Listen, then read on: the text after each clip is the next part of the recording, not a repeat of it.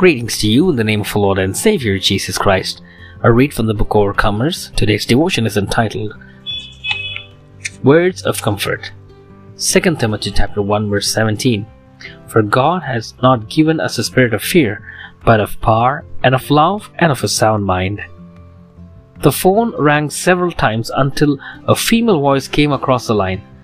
After I explained the reason for my call, she said, "Thank you so much for dialing. My mother has been waiting for your call."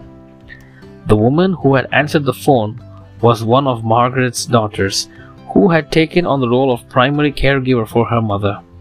Margaret was going through medical treatments that were taking a toll on her physical strength. When her daughter passed the phone to her, I noticed that Margaret's voice was muffled, and she took many pauses between words. She shared that she was extremely exhausted and struggling to speak. I offered to call her back at a more convenient time, but to my surprise she replied, "No, please stay. Just recite the words of God. Remind me of His promises." For the next 20 minutes, that's precisely what I did. I read the Bible slowly. Psalm 27:12. The Lord is my light and my salvation. Whom shall I fear? The Lord is the stronghold of my life. Of whom shall I be afraid? Isaiah chapter 41 verse 10. Fear not, for I am with you. Be not dismayed, for I am your God. I will strengthen you. I will help you.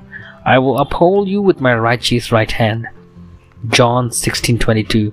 So also you have sorrow now, but I will see you again, and your hearts will rejoice, and no one will take your joy from you.